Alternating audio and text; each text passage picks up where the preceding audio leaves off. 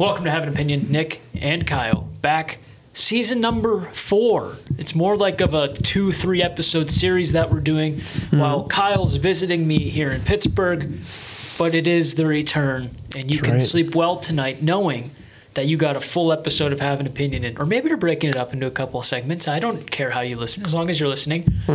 We have a review of the Super Bowl, the halftime show, the game itself, and a review of a movie for you coming up right after the intro. That's what's on the menu. Stick around for the full course. I don't know if I like that.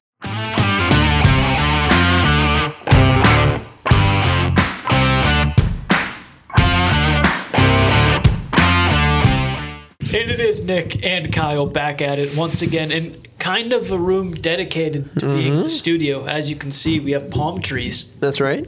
That's cool. It's backdrop. It is a backdrop. But because it is Have an Opinion, I did bring something down with me for the move. Don't mind me. We do. We do still have the board. The OG Have an Opinion sign. I'll prop it up behind my water bottle if there's enough in it to hold it up.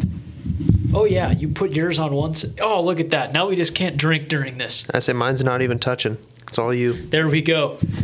Maybe that'll make you feel a little more welcome, a little more like things have not changed, a little more homey. Makes me feel homey. I'm glad. My home is your home. Anyone's home who I invite here, it's your home. Just don't eat my food without asking. Hey, that's fair enough. Kyle's a very good guest. He has not done that. Anyway, I try. Thank you very much for joining us. Thank you very much for sticking with us. If you're a returning listener, welcome. If you're a new listener, I just burped. Professional podcasting, as always. I like to think there's somebody who's like just waiting for this new episode. One person out there's like, yes. I like to think so too. Maybe not, but I like to think someone will see this and be like, oh wait, they're back? Like, that's cool. Kyle didn't die in a fiery wreck.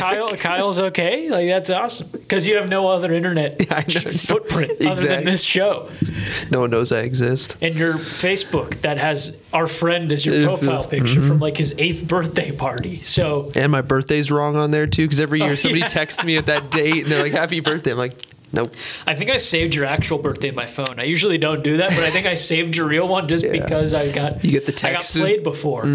But yeah, thank you very much for tuning in. Obviously, probably will never be back to the weekly format, at least the way things are now, considering we live 2 hours away from each other. And frankly, we're not millionaires from this, so that's just not really going to happen yet. No, sadly. But you know what? It's great to be back. Great to be doing some podcasting for all of you, our dedicated listeners. And I say that unironically because if you look at our numbers from last season 3, they were consistent, a little bit of growth even towards the end as it ended. So naturally, all of that growth probably got washed away like some debris on a beach. But you know what? Here we are.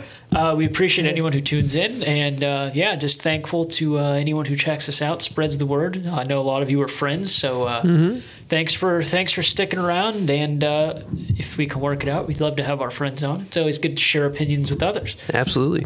We'll start with the Super Bowl. Yeah. The game itself. What did you think, Kyle? So I enjoyed it. I had said in our group chat beforehand that it was weird seeing a Super Bowl where like I was happy with whoever won. I found myself rooting for the Bengals during the game. I think just because I leaned towards the underdog and it was like obvious that they were. And it kind of stunk because I really thought they was going to go to overtime. That sack by Aaron Donald, great by him because it's cool seeing a defensive player show up in the biggest play of the game. Did you see like Sean McVay on the sideline saying Aaron Donald's going to make a play right here? No, he was literally on the sideline saying Aaron Donald's going to make a play. That's Aaron awesome. Donald's going to make a play, and like then he gets the sack. It's great that like he was able to do that because it seems like I like Washington, and so Chase Young's like that guy for our team, and it's always like, gosh, they double him every play. He's great, but if you're doubled, he's never getting to the quarterback, and so it's cool to see like the guy who's supposed to do it. You know? And great for Stafford. Super happy. Oh, I was too. That's why I rooted for the Rams. I love Joe Burrow. I'm a Steelers fan, so I had a lot of issues saying flat out I want the Bengals to win. I Fair, wanted Joe Burrow fair. to have a good game. If the Bengals won, then so be it. Yeah. As a Steelers fan, I couldn't really bring myself to saying, "Yay, go Bengals! Hooray!" Yeah, and I hated Burrow in college. I'm an Ohio State guy, and he was supposed to be at Ohio State. Haskins got the job over him, which granted he was good in college, but then it's funny because Burrow went on to have like the best 1 year, stat line Right. of anybody. But now that he's in the NFL, I love him. He's fun to watch. Jamar Chase is great.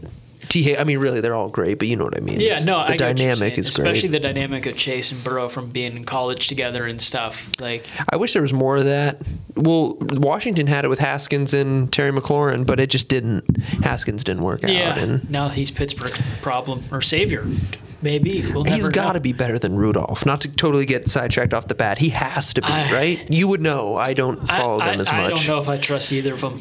I don't. I But I'm not a fan of I question both. I don't want to say maturity, but seriousness, I guess. Right. I don't know. I don't want to get into that right now. But I thought the game was good. Mm-hmm. You know, I thought the commercials were really lackluster. Yeah, they're really. I'm trying to think of any that stood out. I liked the Big Lebowski bowling one with Peyton Manning, and it was like, oh, okay, you could tell there was going to be multiple commercials, but then like the subsequent commercials weren't funny, and they weren't, and they never went. It was like I think there were only two that I remember, and one of them was just all Brooks Koepka, which was funny, but like Right. I was waiting for the third one with like the bowling or a joke, or maybe Jeff Bridges would come in, another Big Lebowski character, like they had Steve Buscemi, and now there's just nothing. I liked the. I don't even know their names. I'm the worst. It was a Schitt's Creek reference. You ever watch Schitt's Creek? No, but I know who's in it. It's the dad from American Pie is the main character. Yeah, and he's like the action star. Yeah. That one was funny. I forget and then his name. wife in that show, Moira. Yeah, the mom he from. pulls up next to her, the mom from Home Alone. Yeah. Yep.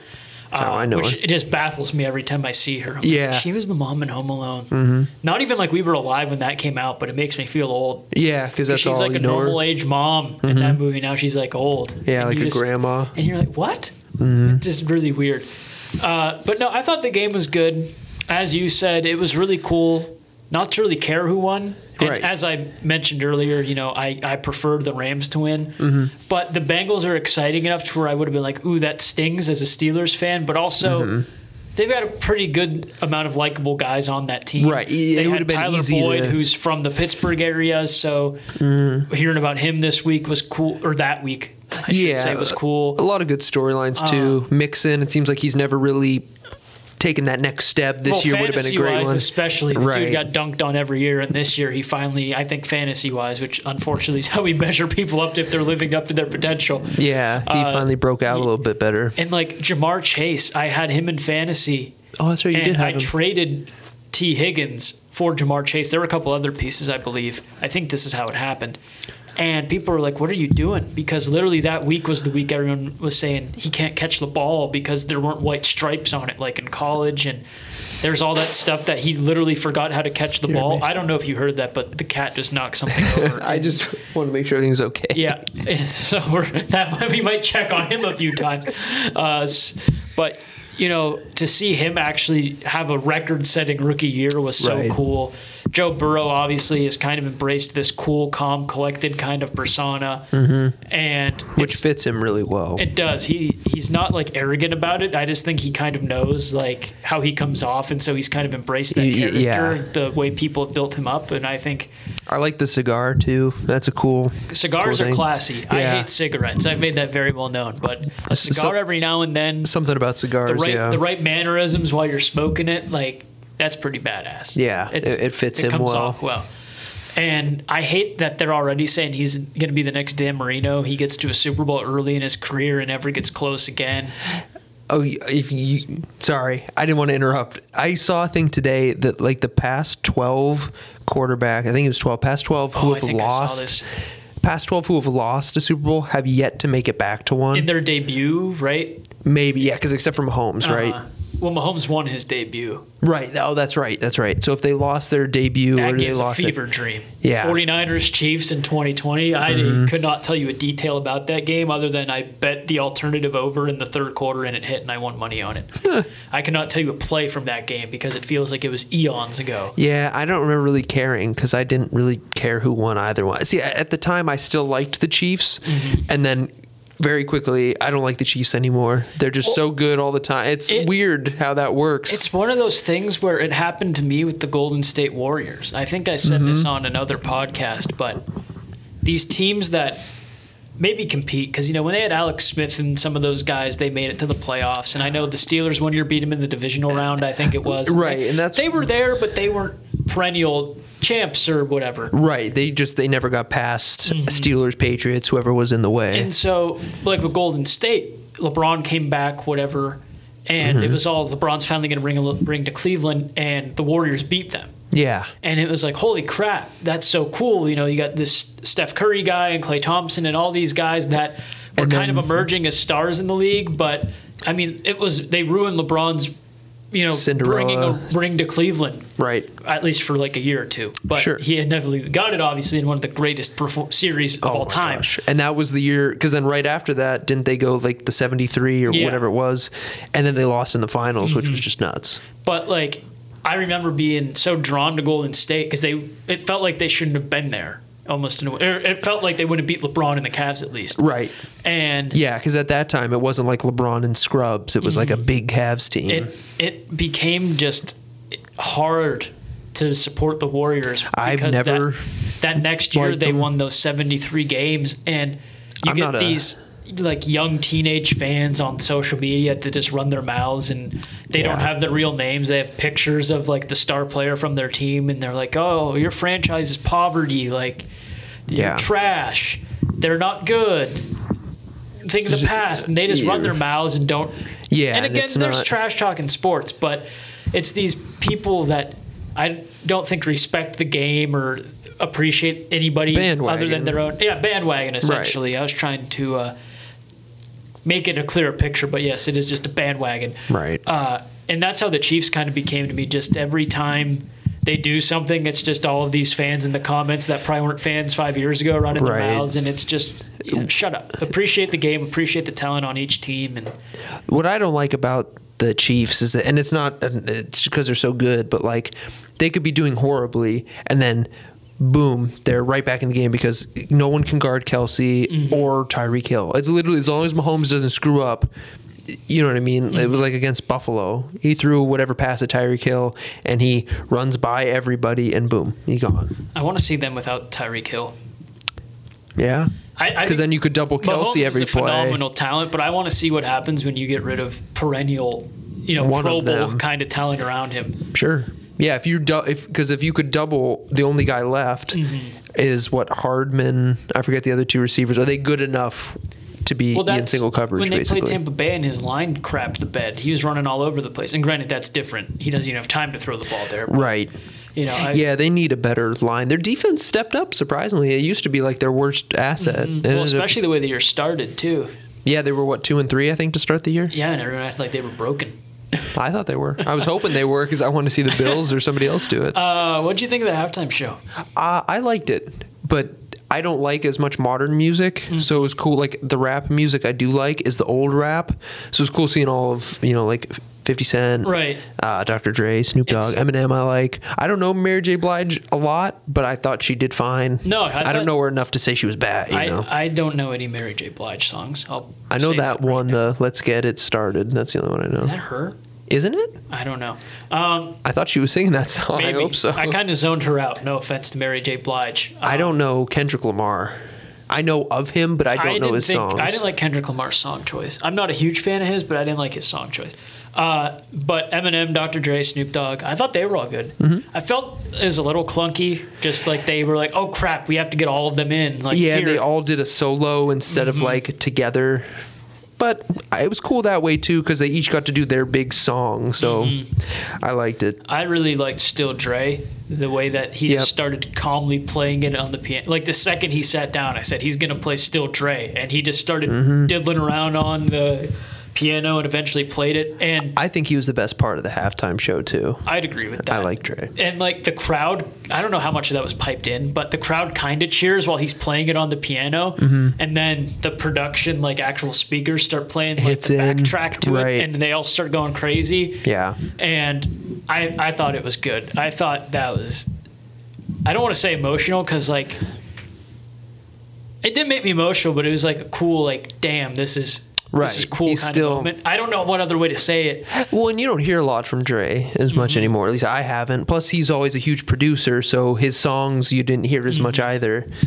But like, that was just so cool to me. Just hearing, like, just performing that at the Super Bowl, which you're gonna be like, no crap, performing it at the Super Bowl is a big deal. But you think about just that kind of career that he had, and he made Eminem and some other people and worked with all these artists and stuff, and to be collectively performing with them at the Super Bowl. That's your marquee song. It's about you staying true to who you are, and despite what anyone says, you've always stuck to your guns and been genuine. Just performing that at the Super Bowl with all these people that can probably attest to that, with an iconic riff like that song has. I mean, no, I agree. And again, cool. Like, I'm not his target audience, obviously, but I appreciate those kind of rap songs, R&B songs that implement other kind of genres in and more instrumentals than just hitting. And again, that's why I like old rap better. It takes skill to make production and just, find random sounds. But when you have like the real raw instruments, like that piano intro and stuff, I think it's more impactful. It hits you more. Right. And so and that's one of my favorite songs of all time. And so to hear that at the Super Bowl, I wish I could paint a more vivid picture, but hopefully people get what I'm saying. Well, I assume most people watched it too. It was just really cool. Yeah. And I wish, again, there was a better way to say it, but it was really cool. No, I know what you're saying, especially because you haven't heard from Snoop's been in the limelight a lot. Eminem still makes music. I don't know about Mary J. Blige, but either way, you don't see them perform a whole lot. I know Snoop's done some commentary and like boxing and whatnot. Eminem, I don't follow too much. I like his older music better, but and cool that he performed his older music too. You know what I mean? Yeah. It seemed like all the songs they chose appealed to the people who would have been happy to see them perform. You know what I mean? I really liked 50 Cent just hanging upside down. That was just a callback to the actual music video. Yep. I thought that was cool. Eminem playing Lose Yourself with, Anderson .Paak on the drums. And who is Anderson .Paak? Do you know? He's a singer. Oh, okay. I think he's a big producer. I saw his name on the drums. I'm not familiar with him, but yeah, he's pretty. He's done some stuff with Bruno Mars and a lot of other people. I saw his name, and then I'm like, that guy's drumming like pretty well, and they keep showing his face. Like, he's probably somebody. Yeah, he's somebody. Okay. I've always seen people playing Lose Yourself on guitar on TikTok, social media, but to see him actually rapping over that song presented that way, right? Like with a more band rather than just the backtrack and him rapping over the beat. I thought that was really cool. And I'm not a huge Eminem fan anymore, but I was when I was growing up, believe it or not. And I thought that was a really cool way to perform that song. I agree. And then when they all kind of just came together for California Love opened it. Still Dre at the end. I liked that. I thought that was cool. Yeah. Yeah, that's what I was going to add at the end there. Cool that, because you mentioned, Dre not made Snoop and Eminem, but, really helped them, rise up. Cool that it seemed like he was the highlight of the show type thing, and they were all kind of paying their respects back to him for what he did for music. That's what I liked about it, too, because he's kind of almost like the grandfather of that. Right. My favorite part, and still Dre, Snoop says some stuff to Dr. Dre as the beginnings playing, still ride runners run deep, whatever it is. Sure. And there's a part in the real song where I don't know it verbatim, but he's like, we're still doing this thing or something. Yeah. But at the Super Bowl, Snoop Dogg, in this really corny voice, just looks at Dre when he's ad-libbing while Dr. Dre's waiting to actually start rapping. Okay. And Snoop Dogg just goes, I see you're still doing it. It's just, I didn't notice. It's just so funny to me. I'll play it in the actual episode. Hopefully I remember, or we don't get a copyright strike. But he's literally just like, I see you're still doing it. Oh, that's awesome. You still doing that, Andre? I see you still doing it. It sounds so corny, but it was funny as hell. My question for you: who would you like to see do it next within reason? I was trying to think of that the other day. I wish there was a big act they could get to do it.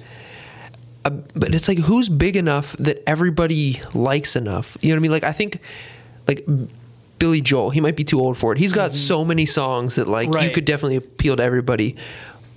But is he big enough in the sense that do you think enough people would care? I thought Billy Joel too, which I'm glad. I thought you would say it, and I thought of this earlier today. Or maybe Bruce obviously. Springsteen. Somebody, because what I was going to get into, I would rather a big band do it, or maybe the future is these like groups and like solo performances together. Because it's like, who's the big arena rock bands left? Yeah. One of our friends said Queen, and you could get like a They David have Adam Bowie. Lambert. Right. You could do that, but it's like other than them.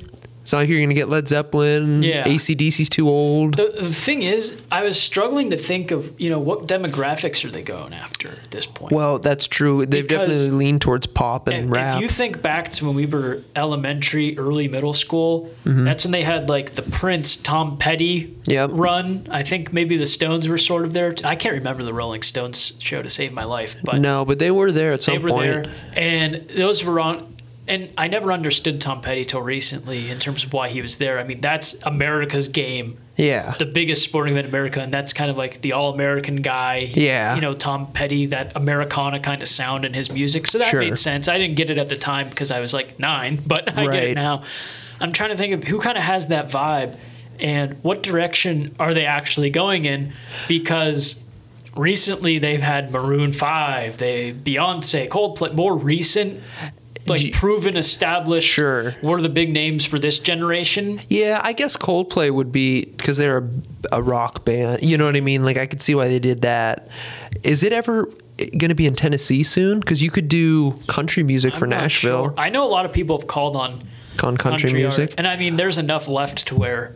Well, I mean, you could get like a country all-star group up there. You could get like Garth and I was gonna say George Garth- Strait and like Alan Jackson, and then Garth maybe Brooks a new. sells out Notre Dame like routinely. That's his thing, is the arena You shows. kind of do what they did with this one. You get 3 or 4 big country Mm-hmm. icons, and then bring up an up-and-coming guy, a Luke Combs, Morgan Wallen, Right. One of those kind of performers. Jimmy Buffett. I don't think they do Morgan Wallen because of the fact that Sure. he notably said a slur. Right. But I mean, I see what you're getting at, though. No, Luke Combs would be a good one. I yeah. like Luke Combs. He's commercial enough too, where like hardcore country fans might be like, get him out of there with those legends. But Who's the guy that sings the version of Tennessee Whiskey? Chris Stapleton. Stapleton? He's good, I he's think. good too. From what I've heard. But I really don't know, because I feel like this ensemble cast thing is going to be something moving forward, think because so, too. solo acts just aren't big enough. they kind of had. Like Michael good- Jackson and Prince. There's Right. just none of that. Well, my thought was kind of, look at these last 2 years. You had The Weeknd last year, and granted, he probably couldn't have guests because of COVID and whatnot. Right. It's tough to find someone bigger than The Weeknd. Mm-hmm. That show, because there was no surprise or anything, felt really lackluster to me. I love The Yeah. Weeknd. He was my number one artist on Spotify. I like his songs, Because- but I agree, it didn't feel great. It felt like it was missing something, and sure, there wasn't a full crowd. Sure, it was weird, and he was doing that whole thing in his music videos where he like got the facial reconstruction, and they had all the bandages on their faces and Oh, stuff. right. I do remember It that was now. In weird. the maze, he was going Yeah. through the camera. Yeah. And it fell flat to me. I thought it was mediocre. I didn't go like, wow, that sucked. But Yeah. you're not going to find many people bigger than The Weeknd, and I felt like just him alone was lackluster. Maybe you blame it on COVID. Sure. But I But- do think you need at least 2, probably. I mean, Yeah. you figure. I mean, Coldplay would have sucked, I think, if you didn't bring out Beyonce, Bruno Mars, and them. Yeah. You know? What was it? It was Shakira and J-Lo? Yeah, Was there Shakira. anyone? Pitbull, maybe? Was there I think somebody they with brought them? Pitbull out, yeah. Okay. But, I mean, then you go to this year, and you get people that are probably in like their 40s, early 50s, grew up with Dre and them. Right. You got Eminem, who's probably been our age group, even maybe a little younger, Yeah. a little older.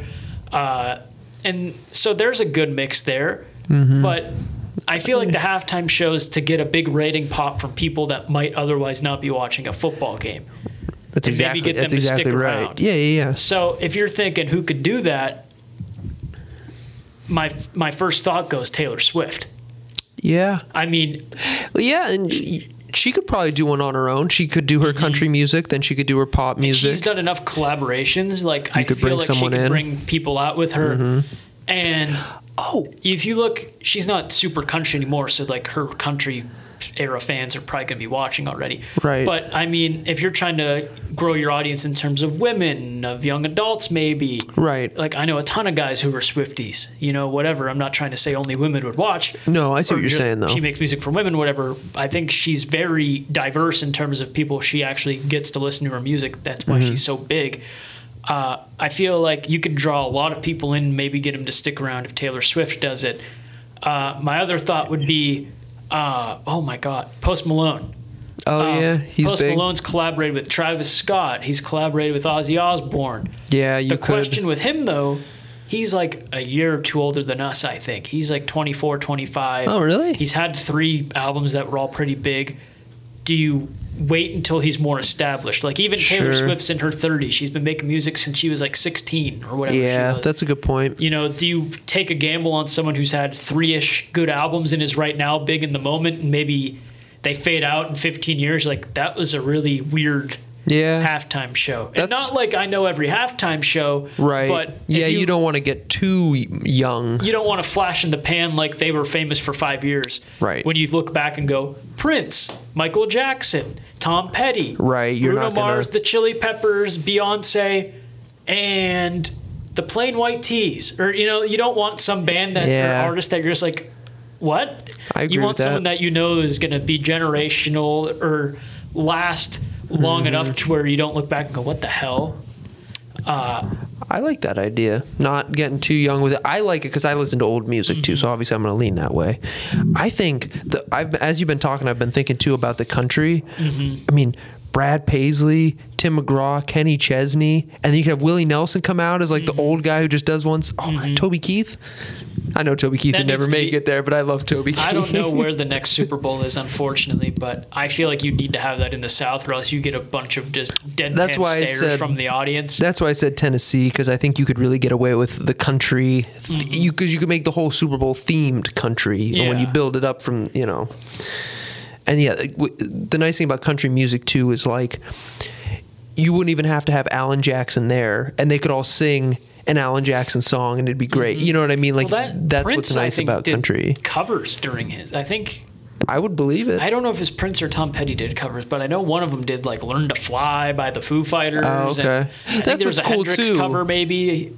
I think it was Prince who did that. But like, you can pay tribute to other artists too while you're up there.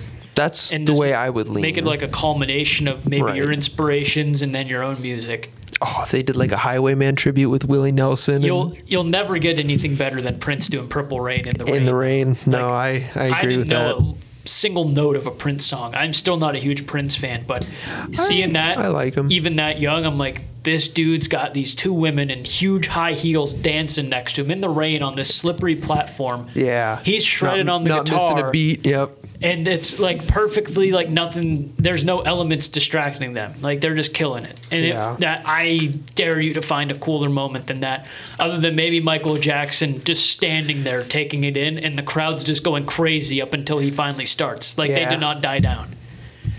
Those are 2 insanely tough to beat Super Bowl halftime moments. Yeah, it's crazy too to think that like one person, like there was no Michael and somebody else. Mm-hmm.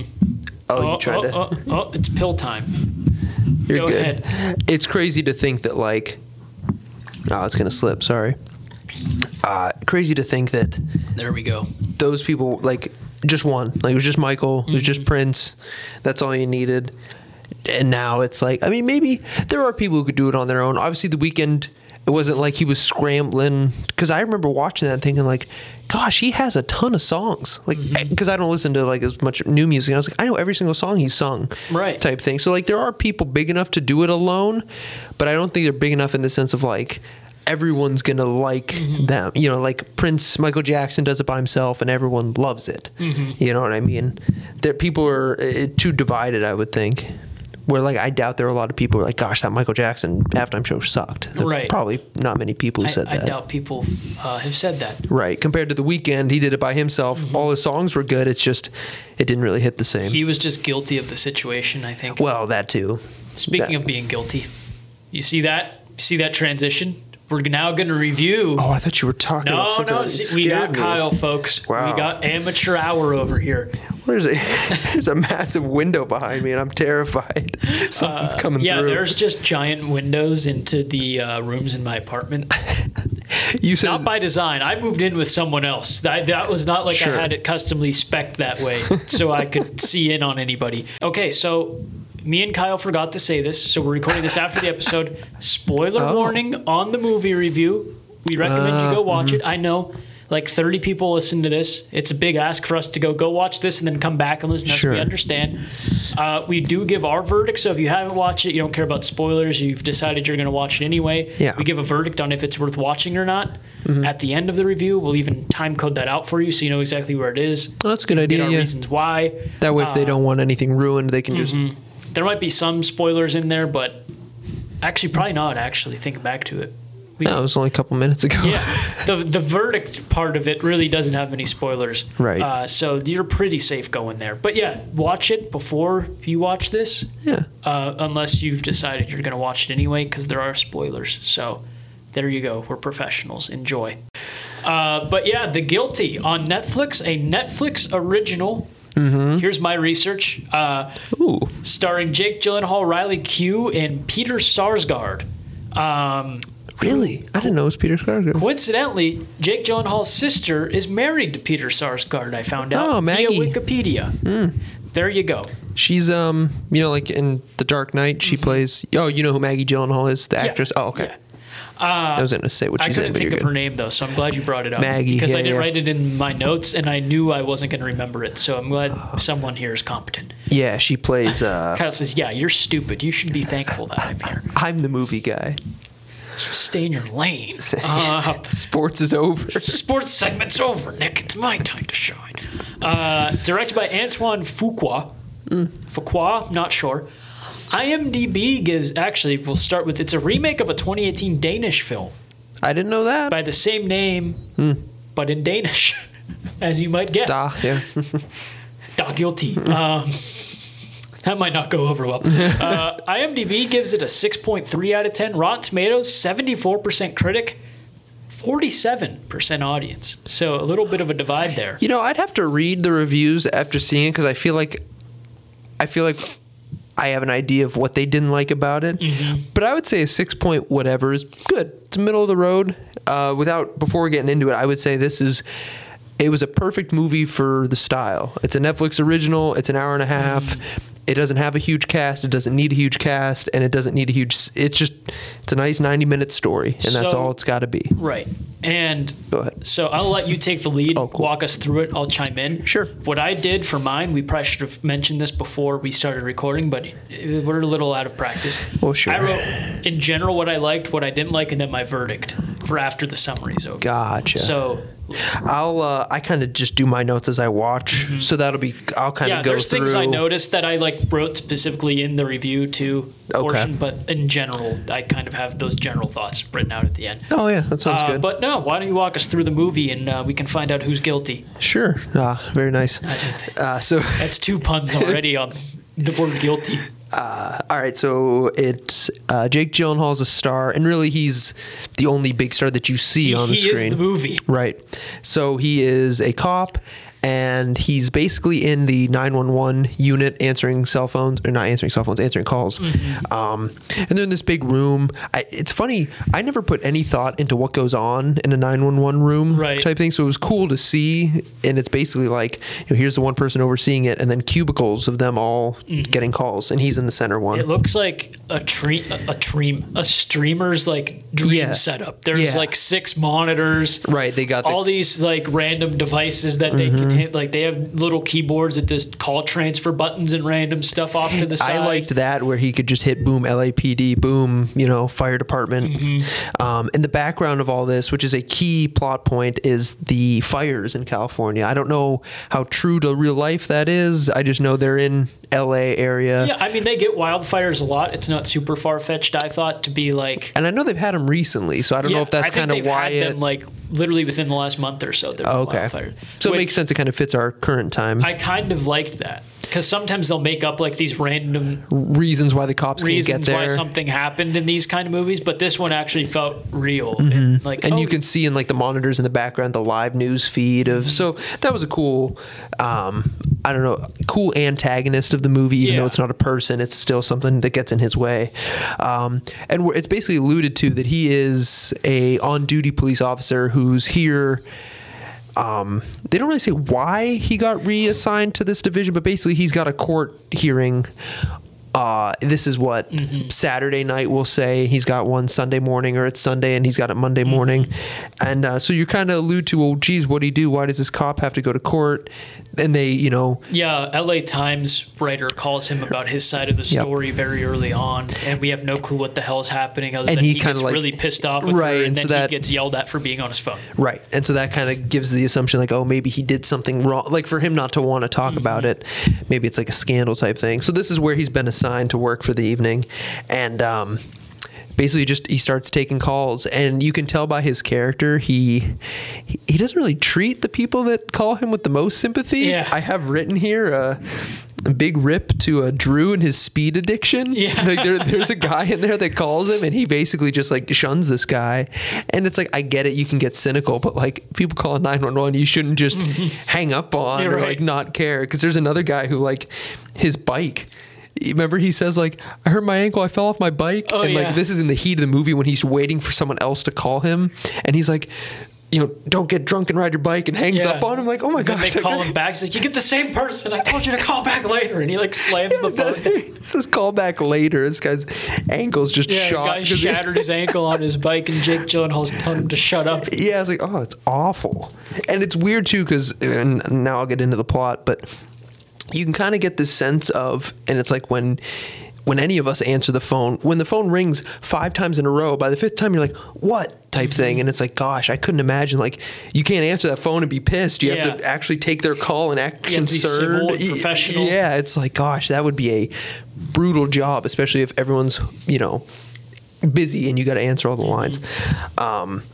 And I said here that a cool intro with the 911 operator. You don't get to see that angle a lot in the media. And it's understandable why he's upset. But at the same time, like, you got to be sympathetic with it. And it's probably more to build his character. It's a good way to show that he's sympathetic, but at the same time, he's kind of like a hard ass type thing. So the reporter calls him. He hangs up, says he doesn't want to talk to her. He calls his wife before he gets into the one main call, which is the whole point of the movie. It's him going back and forth with one. There's a scene where he clicks his lock screen, and it's a little girl. Right. And I thought his daughter died, and that was the main, do you want to tell your side of the story?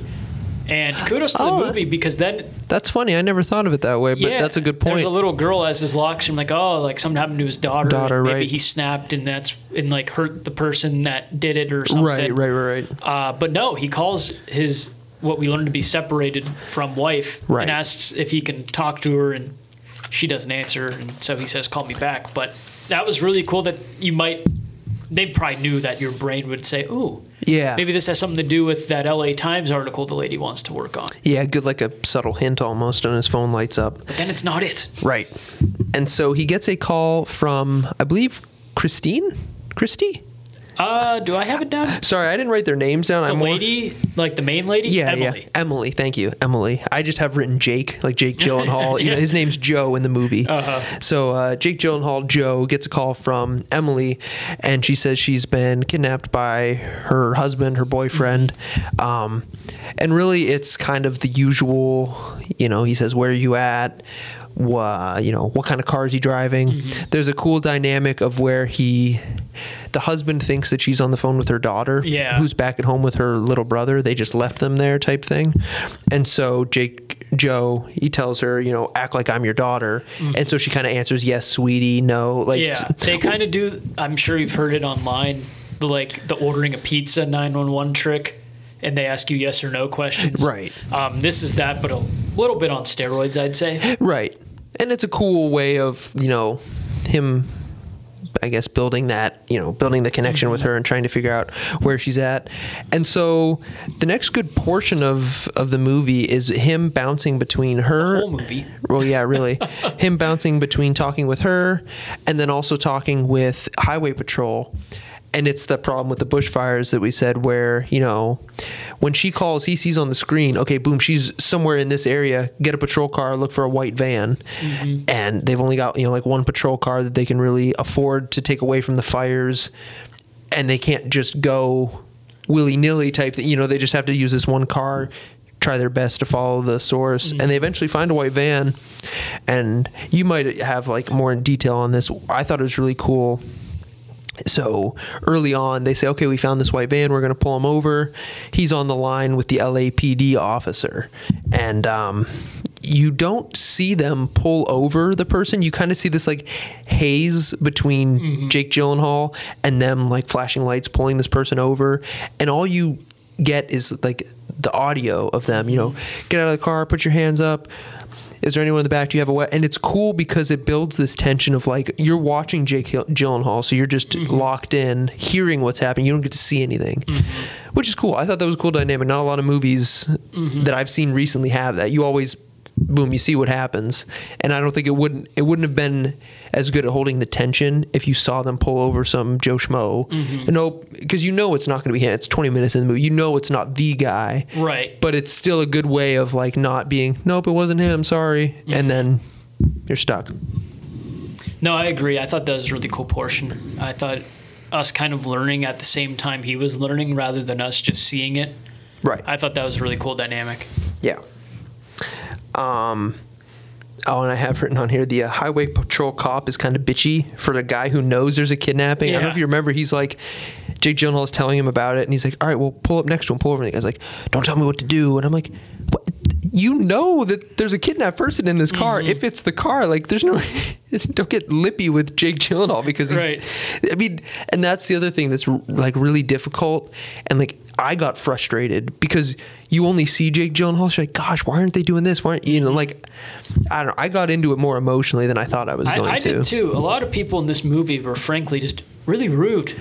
Yeah, none of the characters were really like, you didn't sympathize with, even Jake Gyllenhaal, you didn't really sympathize with him. It's more like, I'm just as angry as this guy is. He has no idea. He can't see anything. I think there's a really good, the way it's done though is good in the sense that you can tell everyone's just kind of on edge because of the wildfires and everyone's kind of stripped down from just in terms of available units because of everyone helping with fires and stuff. Right, and the one like highway patrol lady who patches him through or says, okay, I'll try and find a car for you. She's like, I'm up to my ass in phone calls type thing. And like, so she's in the same situation he's in.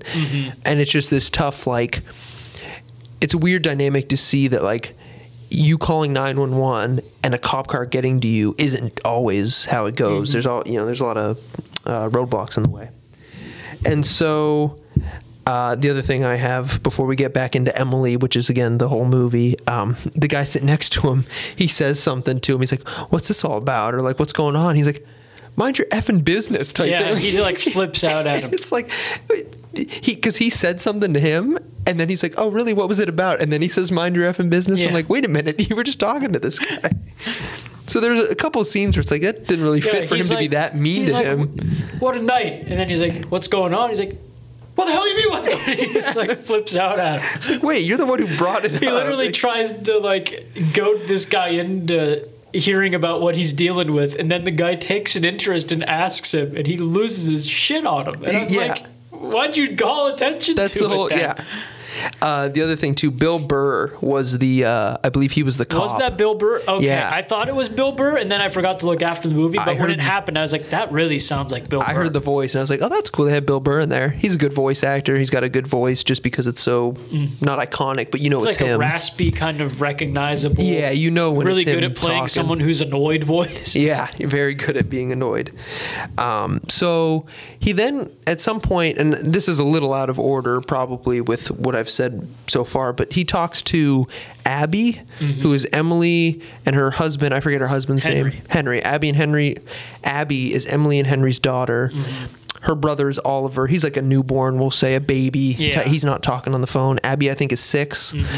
And there's kind of this long portion between her and Jake Gyllenhaal where he's trying to get her to give him information And I don't mean that like get her to give up information, but the Yeah. fact that she's 6 and like she just doesn't know what's happening. Well, the police also say we can't do anything until we know more of what we're looking for. Right. And so he does these, he gets her trust basically, and she gives the phone number for her dad. Her fault, right. So then he can look up the phone number and get the license plate. Right. So it's a really important scene, and I thought it was pretty well done. I thought they made her sound innocent in the sense of like, yeah. well, my mom said I shouldn't be doing this with strangers, and she's kind of hesitant. But Jake Gyllenhaal, aside from just being very angry and aggressive, like he has been for 90% of the movie at this point, Right. he actually kind of calms down and channels it, and just instead directs his focus and his attention, I guess, towards calming down and getting this information out of this girl, because he knows this situation's not good, and Right. it's going to end badly and soon if he can't get someone on it. Right. And the one thing I'll add too is to anybody who's like thinking about watching it, regardless of what you think of our review of it, I would say on the surface, when you only hear people's voices, everyone sounded kind of bitchy in this movie. And maybe that was just me, but it was No, like, that's- all I these agree. people just sound awful. And it's like when you can't see facial, it's like when people talk, you know how they say like 90% of the way we talk is this hand gestures and the vocalization. When you don't get any of that, everyone sounds annoying. Or That was- facial reactions. Exactly. And so I think that's another interesting dynamic that like it made me frustrated, but I think that's how they want you to feel, because that's how Jake Gyllenhaal feels. You can't see anybody, you're just hearing people.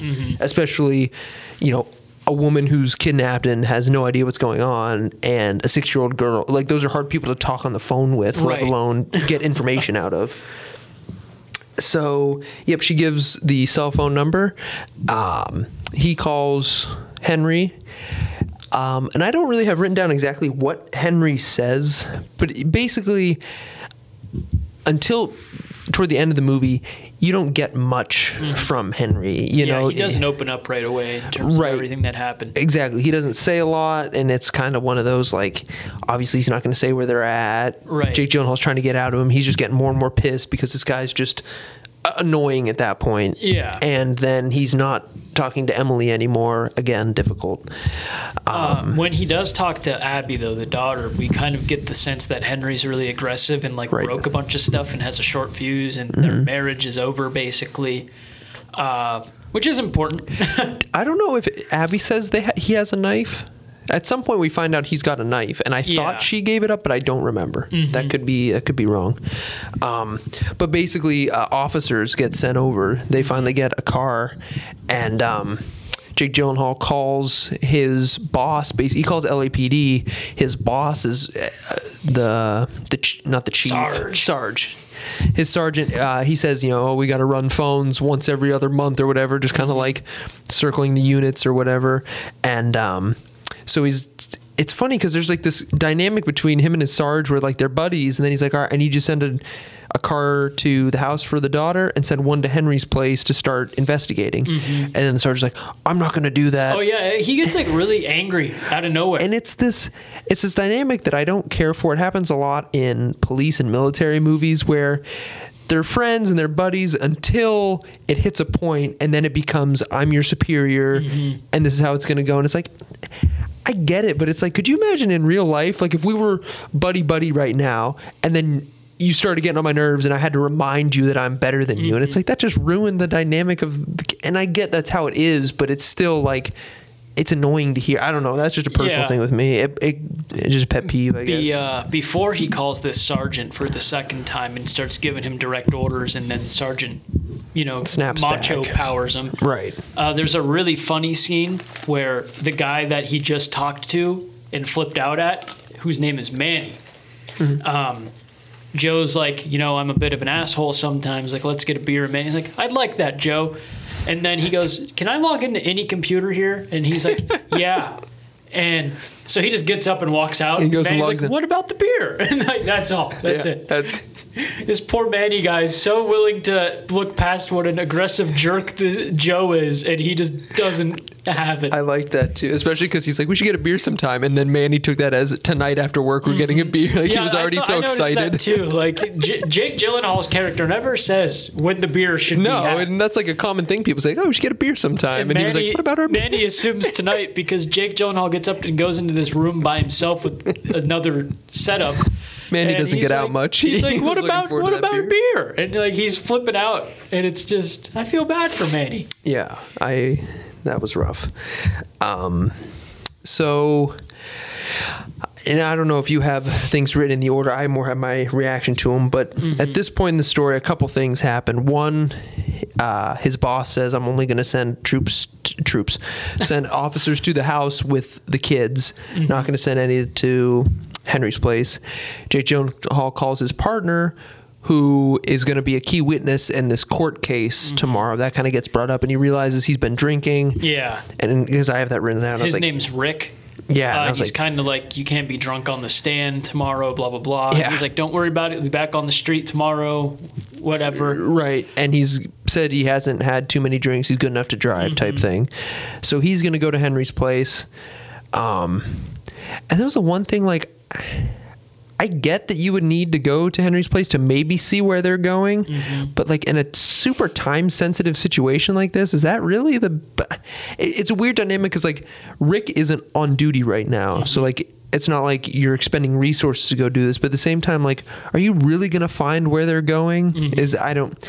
I get it and I don't get it. I thought it was kind of far-fetched to be like, go in their house and find an address they could be going to. And it was like, you're really going to break all... Because, like, that's stuff that, like, could get Henry off scot-free. Like, you can't just break into someone's home for evidence that you need a warrant. 1980 to me, like, you would go home and you'd find an address book, like, before you had cell phones. And you had a little booklet. Like, our moms probably even had them. Oh, yeah, my mom still uses one. You had, like, a little booklet, everyone's phone number and their address, because they're just not things you could punch into your phone and be like, okay, we're going to Sally's. Well, and it's like, unless you're going to find a note that says, you know, headed to so-and-so, we'll be back in 2 days. There's, Kidnap the wife. Yeah, right. You're not going to find much. So either way, that's going on one phone call. That's almost how the movie gets divided, is people he's on the phone with waiting to hear back from. So then the officers go to the residence. I guess it's Emily's house they go to, and they find Abby there, and Abby says that Oliver's asleep. She says that Henry said, don't go in there. He's sleeping. You know what I mean? Don't mess with him. Because earlier in the movie, Jake Gyllenhaal says, why don't you watch TV? You know, that'll calm you down. She says, it's broke. He says, go sit with your brother. And that's when she says, oh, he's sleeping. Dad told me not to go in there to wake him. And he was like, well, you could just go in there and be quiet. But and so at first it seemed okay. But then, and I kind of saw this coming once the officers are there and they're in the apartment. They say, all right, we got the girl right here. And they go, wait, hang on a second. There's blood all over her. And then it kind of hits, like, the baby's sleeping. Don't go in there. And it's not her blood. And then that's when you hear the officer, like, oh, my God, there's blood everywhere. Go get an ambulance. And then, like, the officer obviously, like, tunes Jake Gyllenhaal out, hangs up on him because obviously a dying or dead baby is a much bigger issue. And that really amplifies the story for, you know, Jake Gyllenhaal's anger and the, like, need to figure out what's going on, because now it's not just kidnapping, it's murder, you know. Everything gets escalated, obviously. Yeah, I was really surprised by that scene almost. I didn't expect Oliver to be dead. I don't know why. Well, or dying. But no, that was really emotional for some reason. Yeah, I agree. And plus the whole dynamic of Jake Gyllenhaal with his daughter, because we see his phone rings early in the movie when he's talking to Emily one of the first few times, and like he can't answer it, and like just 5 minutes ago he's, you know, begging his wife to say goodnight to his daughter, and now he's gonna let it ring, and it's like you just can't win type thing, you know. Just before this scene where we find out about Oliver getting attacked, his wife calls back and is like, you can't keep doing this, blah, blah, blah, blah, blah. And he tries to make small talk, and she just gets really annoyed with him. And well, it's like 2 a.m. That's about it. Yeah. And so that's, you know, it makes sense. Jake Gyllenhaal's just in a bad place mentally. This court case, the stressful nature of that job itself, you know, answering phones. A little funny note I had in here is like, when he switches rooms, they only have like 10, 15 minutes left in their shift. Yeah. And I was like, how funny would it be if he just punched out? Yeah. He's waiting on a call back on all these people, just clocks out. He told all these people to call 911 and ask for Joe, and he just clocks out instead. And that's it. Manny comes in and says, Joe, I'm leaving. And Joe's like, I'm staying. Yep. Manny really wanted that beer. Yeah, he tried. He tried on multiple occasions. I have on here, he told somebody who called 911 to F off. I believe that's the guy who broke his leg on the bike or his ankle. And so then I believe when he calls back Henry and he just goes off on him and he's like, you murdered the kid. You know, you have to tell me where you are. And he's just going off on him. And I'm thinking to myself, I get how mad you are, and that's perfectly reasonable. But like, you can't just do that and expect him to be like, you know what, you're right. No, I read that too. I said, if this guy has a prior history, he already, to our interpretation, killed a child, and he's got his wife in the back of a car. Why would you be berating him for who he is as a person?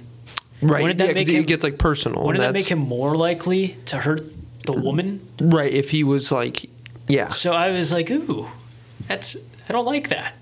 Yeah, and I think that probably was more like character, not development, but like because I think showing the short fuse and maybe like his inability to process things because of how agitated he was because of all the factors going on around him. Right. It was more to show his mental state than what like the protocol should be. Right. And so obviously Henry's like, whatever he replies to him, he's like, I got to go, and he hangs up type thing, which is obviously what you expect. As soon as he started yelling at him, I'm like, I've seen Criminal Minds or Law and Order. Once you start yelling at the killer, they're not just gonna fold. That's not how the whole like personality works. This also starts a lot of back and forth just of him calling Emily and Henry. Yeah. He'll call. It'll go to voicemail. He'll call again. Sometimes they answer. They talk for a second. The only notable thing that's not that at this point is that Rick gets to the apartment and is just like, there's not much here. This guy has some tickets and there's some addresses to look through, basically. Yeah, and he's like, I'll be at this all night. And he's like, we'll get going. And yeah. What? This dude's tipsy. Barking orders. Yeah, exactly. Sorry. It's a loud thud. And so at this point, he calls Emily, and she's in the back of the truck. And that's probably the longest phone call they share, I would say. One of the more annoying ones, I thought, just because it's like, gosh, she is just so upset. And I get why, but it's like, oh my gosh. Is this where he like tells her to breathe with him? Yes. And he has asthma as like a thing. Like he's always hitting his inhaler, and there's this really high pitched like dog whistle sound whenever he gets too overwhelmed. And because he's like, just breathe with me, and he goes to take a deep breath to like breathe into the mic to show her, coughing. and he starts coughing into the mic. And then he asks questions, and she's like, I love the aquarium. Come to the aquarium with me, Joe. Yeah, he's like, what's something you do with your kids? And it's one of those things, this movie, where it's like, if you were to watch it a second time, you'd pick up on it. But it's like, something's off with this lady. Like, I understand you're in a state of shock, but like, and she finds a brick in the back, and he tells her, you got to hit him with the brick as soon as he opens that door type thing. Well, she gets moved from the passenger seat to the back because she pulls the handbrake to Joe's recommendation to try and wipe them out, and it doesn't work. Right. So now she's in the back of the van, and Joe's like, hit him with a brick. Yeah, and that was the best she found. It was like, all right, that makes sense. And then because she goes on and on about how she can't do that, she couldn't hit him with a brick, and then he calms her down. They talk about the aquarium, and I'm pretty sure it's on this phone call. The snakes. The snakes, yeah. This is weird. Where they get talking about Oliver. I don't really know how. She talks about why she takes the kids to the aquarium, and how her daughter likes the turtle. She doesn't even look at the sharks, and that's when Emily says she looks at everything, and she just likes being surrounded by water. And like that's when you start thinking like something's off. Like again, she's in a crazy state of mind, but like, why is she describing it the way she's describing it? It sounds like crazy. And then she gets on talking about Oliver with these snakes. These snakes in his stomach, and so she had to cut them out. And that's when it's almost like you see it on Jake Gyllenhaal's face, because again, you're only watching him this whole time, and you he's putting together at the same time. She's not the bad guy. Or she is the bad guy. Sorry. Completely wrong. No, The you're opposite right. of what I said. Right. And then it makes sense why the blood was everywhere and she killed Oliver. And at some point you find out he talks to Rick again. And there's a psychiatric ward that's like in this mail, nothing except she was there for a little bit. I don't know if that helps you. And I thought it was funny, like, I get it's all processing for Jake Gyllenhaal, but like he just stays quiet on the line. And then Rick's like, hello? And he just hangs up. And I'm like, what? Right. This guy just bent over backwards for Right. you. And you're not even This saying, is the guy in the way of your freedom tomorrow in this court hearing. exactly. And he's just like, I got the info, and he just hangs up on him. Yeah. And then, so at some point, she opens up, she hits Chris, and they separate, she runs off. He calls Chris, basically gets... Henry. Yeah, who's Chris? There is no Chris. Why do I keep saying Chris? I don't know. Have you said Chris before? I don't think so. Okay, well, she hits Henry. She hits Henry. And Rick's either way, hits Henry. Close enough. Yeah, calls Henry, gets his side of the story. And basically he says, like, she was fine before this. She's off her meds type thing. He didn't have the heart to tell her that she killed Oliver.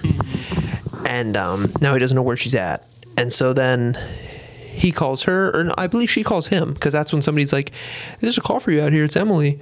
And he's like, patch her through. And the guy goes, what happened here? And I'm like, what?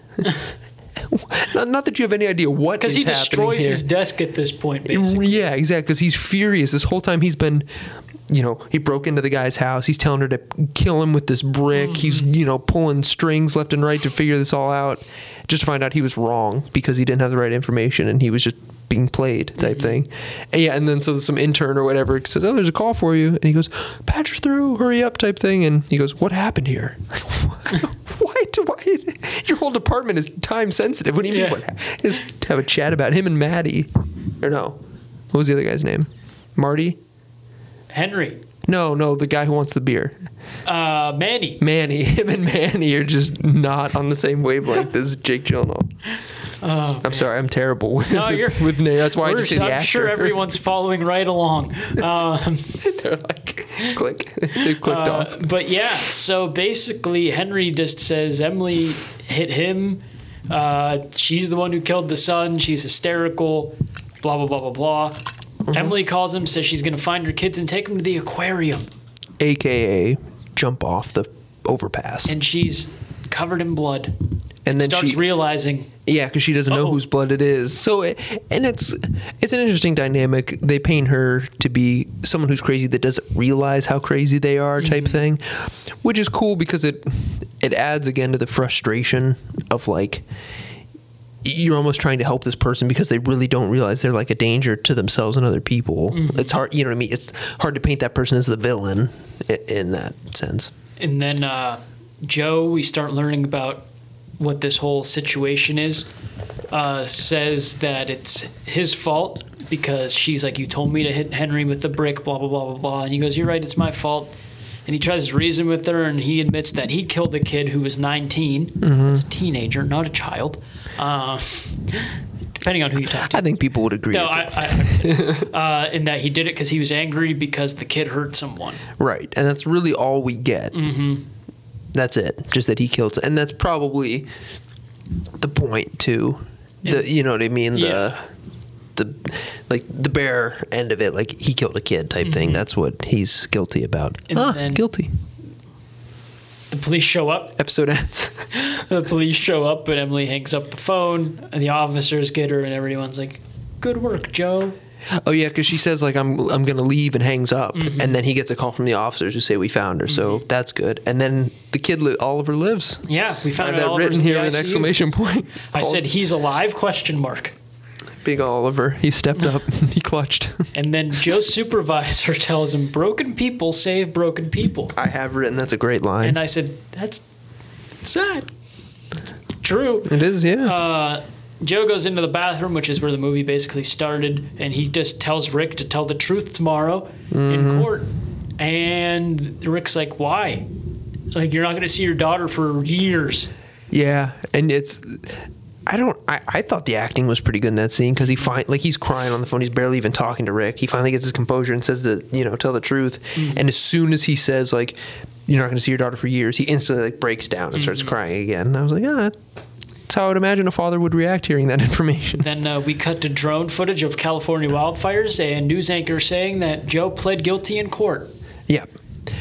That's how the movie ends. One of those things like he kind of not saved the day, but he a happy ending from his work scenario, but a bad ending for him. I said, my final thoughts. Good flick, really good with the tension. Again, the dynamic of only seeing him on the phone. One of those things, like if this movie was made in the 90s or whatever with like a really low budget, it'd be like, wow, for only being able to show the guy who's on the phone, it was a pretty good budget. It's solely dialogue based. I thought it was pretty good. Yeah. Like I said, I got pretty frustrated. Like, gosh, why won't these people just say what's wrong, get to the point? Yeah, and that's not how phone calls work. It's not how 911 works. I thought that was really good.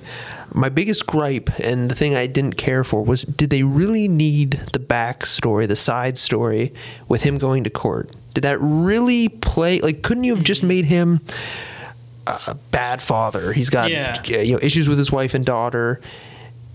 And that's it. You didn't really need his partner to go. His partner found that she was in the psych ward. You could have found that out a different way. And even then, you didn't. You could have had his partner help out without him being in the court. It felt like a weird, like the broken people save broken people. Like he didn't have to be a broken person. Yeah. Or he didn't have to murder a kid to be. I don't. What did you think? I'll get it. The good. You can give you. I've talked plenty. Jake Gyllenhaal's performance is really strong. Yeah, to make a movie like this watchable, you need a really strong lead, considering he's one of about 4 characters that says anything that we actually see. Right, I agree. And granted, the other ones we barely see as this cord just starts twisting around on its own. And screw it. So not many people could have pulled that off. Really strong performance on his end. Kudos to him, honestly, for keeping that remotely interesting. I thought the storyline was engaging and entertaining. Lots of different turns, and to realize things as he realized them, I thought was a really unique dynamic, unlike anything I've really seen before. And it's suspenseful right from the get-go, basically. Yeah, when that's he's a good taking point. the calls that really don't even matter. And kept you guessing, I thought. The character development with him, I thought, was pretty good for a 90-minute movie and a guy who stays in one building the entire time. Yeah, and the premise is cool. Like a 911 operator. When I think of a 911 operator, I think they call, they say, we'll send a cop car to your house or something. Like, I never would have thought they would take... I know he's doing more than what they normally probably would have done. Right. But to know that they, like, switch between all of these different people and call these people... Yeah. That was really cool. There was a movie similar plot with Halle Berry that's come out recently, and I don't know how that movie did. I don't know the plot of that movie. I don't know if that's why some people didn't like this movie. Like, if you read the reviews and were like, oh, it's the same as the Halle Berry movie, then fine. Without knowing that, I can't say. One thing I will say, the twist was good. For, again, a 90-minute movie with phone calls, I thought that was a pretty solid twist. It kept it interesting. The other thing I was going to say, when you put this all together, we should throw a spoiler alert somewhere in there. I realized I went right into the twist without saying anything. Yeah, well... Because we usually dissect the entire movie, but just in case. Good spoiler. The bad, I thought it got really stale. I thought storyline-wise it was engaging the whole time, but after like 45 minutes of seeing him sitting at the same desk for a while, as cool as it was to learn things and try to imagine the things the way he had to imagine them, I just thought it got really bland. I thought it got really repetitive. I agree. As unique as it was and as much as they did make it work, I thought after a while it just became way too repetitive, it made me too anxious, and not in a good way. Like, yes, I was anxious to find out what actually happened, where the twists were going to be. Right. But almost anxious, like, what's taking so long? Yeah, I needed to see something, because you can only watch him freak out over nothing so many times before you get annoyed. Yeah. And it's just like, okay, please show me something else. When I watch this each night before bed, so I watched it in 3 sittings, half hour each, and I was like excited for that because I texted you. I was like, so you broke it up like as a TV special almost, like a 3-part. Yeah, right. Because when I go to bed and I have to wake up, I was like, oh, I'll just chunk it out. You do have to wake up when you go to bed. That is how sleep works. Exactly. And so the last one I had was like 39 minutes. It was like the longest chunk. And I was excited. It's like, oh, we'll find out what's happening. And each time I made sure I left at a good point where it was like, ooh, cliffhanger type thing. And then when we got to that last 30 minutes, it was like, gosh, especially because I went to bed at like 9 that night. So like literally my last chunk by the time I finished was done by like 10. And it wasn't even that late. And I was like, I got so excited for that last chunk, and then it just didn't. But because by that point it drags, and I think the frustration that I was talking about, where like, gosh, why is everybody so difficult on this phone, kind of builds up to being like I said, that last phone call with Emily, when again it's to show that she's crazy, but it takes a while. The breathe with me part is a little annoying because it goes on, and we feel what he's feeling, which I get is what they're going after. Like, we're getting annoyed, I feel like, the same way he's getting annoyed, things aren't moving. But as a viewer, I felt like it made it not enjoyable to an extent.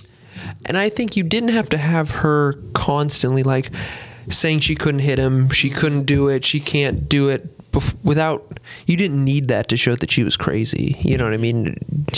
That's what any hysterical person would do. Yeah. You know, but it went on a little long, I think. Let me see what I want to say here, actually. Oh, you're fine.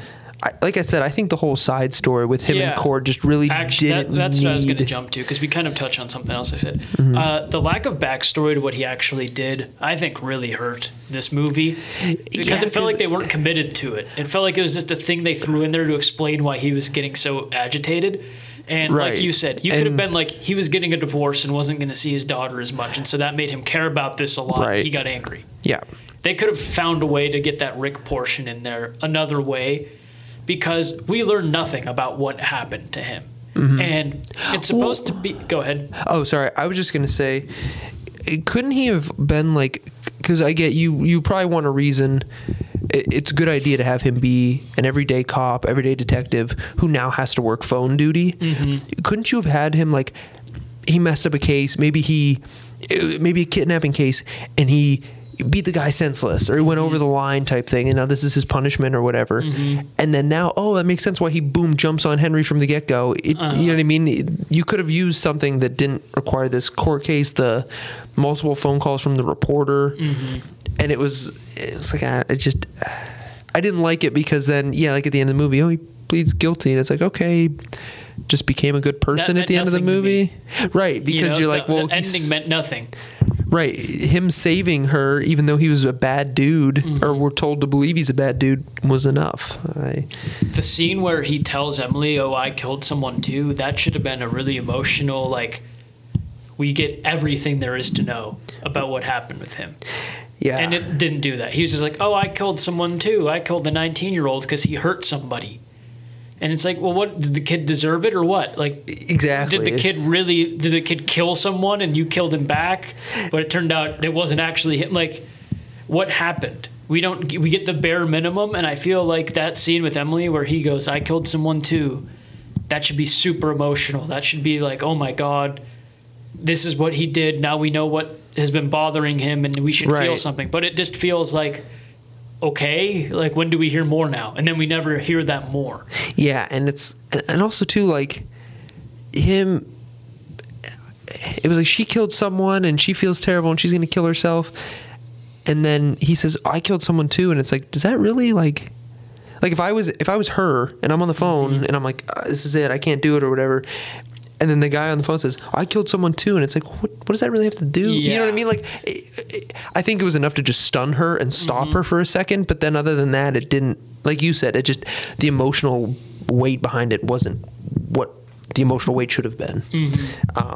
And I was just pulling up on IMDb some user reviews, basically, like, not the critic reviews, the people, just to see if there was, what's it called? The same, ideas that we're having. It's tough too on IMDb, because a lot of people like 10 out of 10, 8 out of 10, intense. It is intense, and that's what makes it good. Jake Gyllenhaal's performance is good. It's intense. A lot of turns. Obviously, the big plot twist of she's the bad person and Henry's trying to help her in the complete wrong way. My verdict on the movie, said an interesting premise, really intense. Lots of twists and turns to keep you guessing and invested in the storyline. But the repetitiveness is not enough to make up for the lack of visuals and unnecessary scenes. And unnecessary scenes was the point that when I was blanking out. Because I'm sure if you haven't watched it, it was tough to follow what we were even saying. Because like he calls her, then calls her. Some of it just felt really unnecessary. Out of 5, I gave it a 2. Which might be harsh. Well, no, because I mean, I'd probably give it a 6 out of 10, maybe. So, with that too, though, I would recommend watching it solely because it's a really unique premise. Jake Gyllenhaal does give a good performance. It is intense. Like I felt that the whole time. It's just a lot of it feels unnecessary. And visually, I like visualizing things, and I get why they didn't, and that helps you feel that emotion.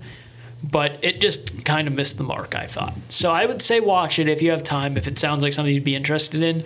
But it fell a little flat for me. So I'd say 2 out of 5. I think that's fair. On here, it looks like very similar maybe to that original. And so a lot of people are saying this was just another needless Hollywood remake. A lot of people agree Gyllenhaal did well. And I think that's what, I mean, you get a good actor in any movie, especially a dialogue movie.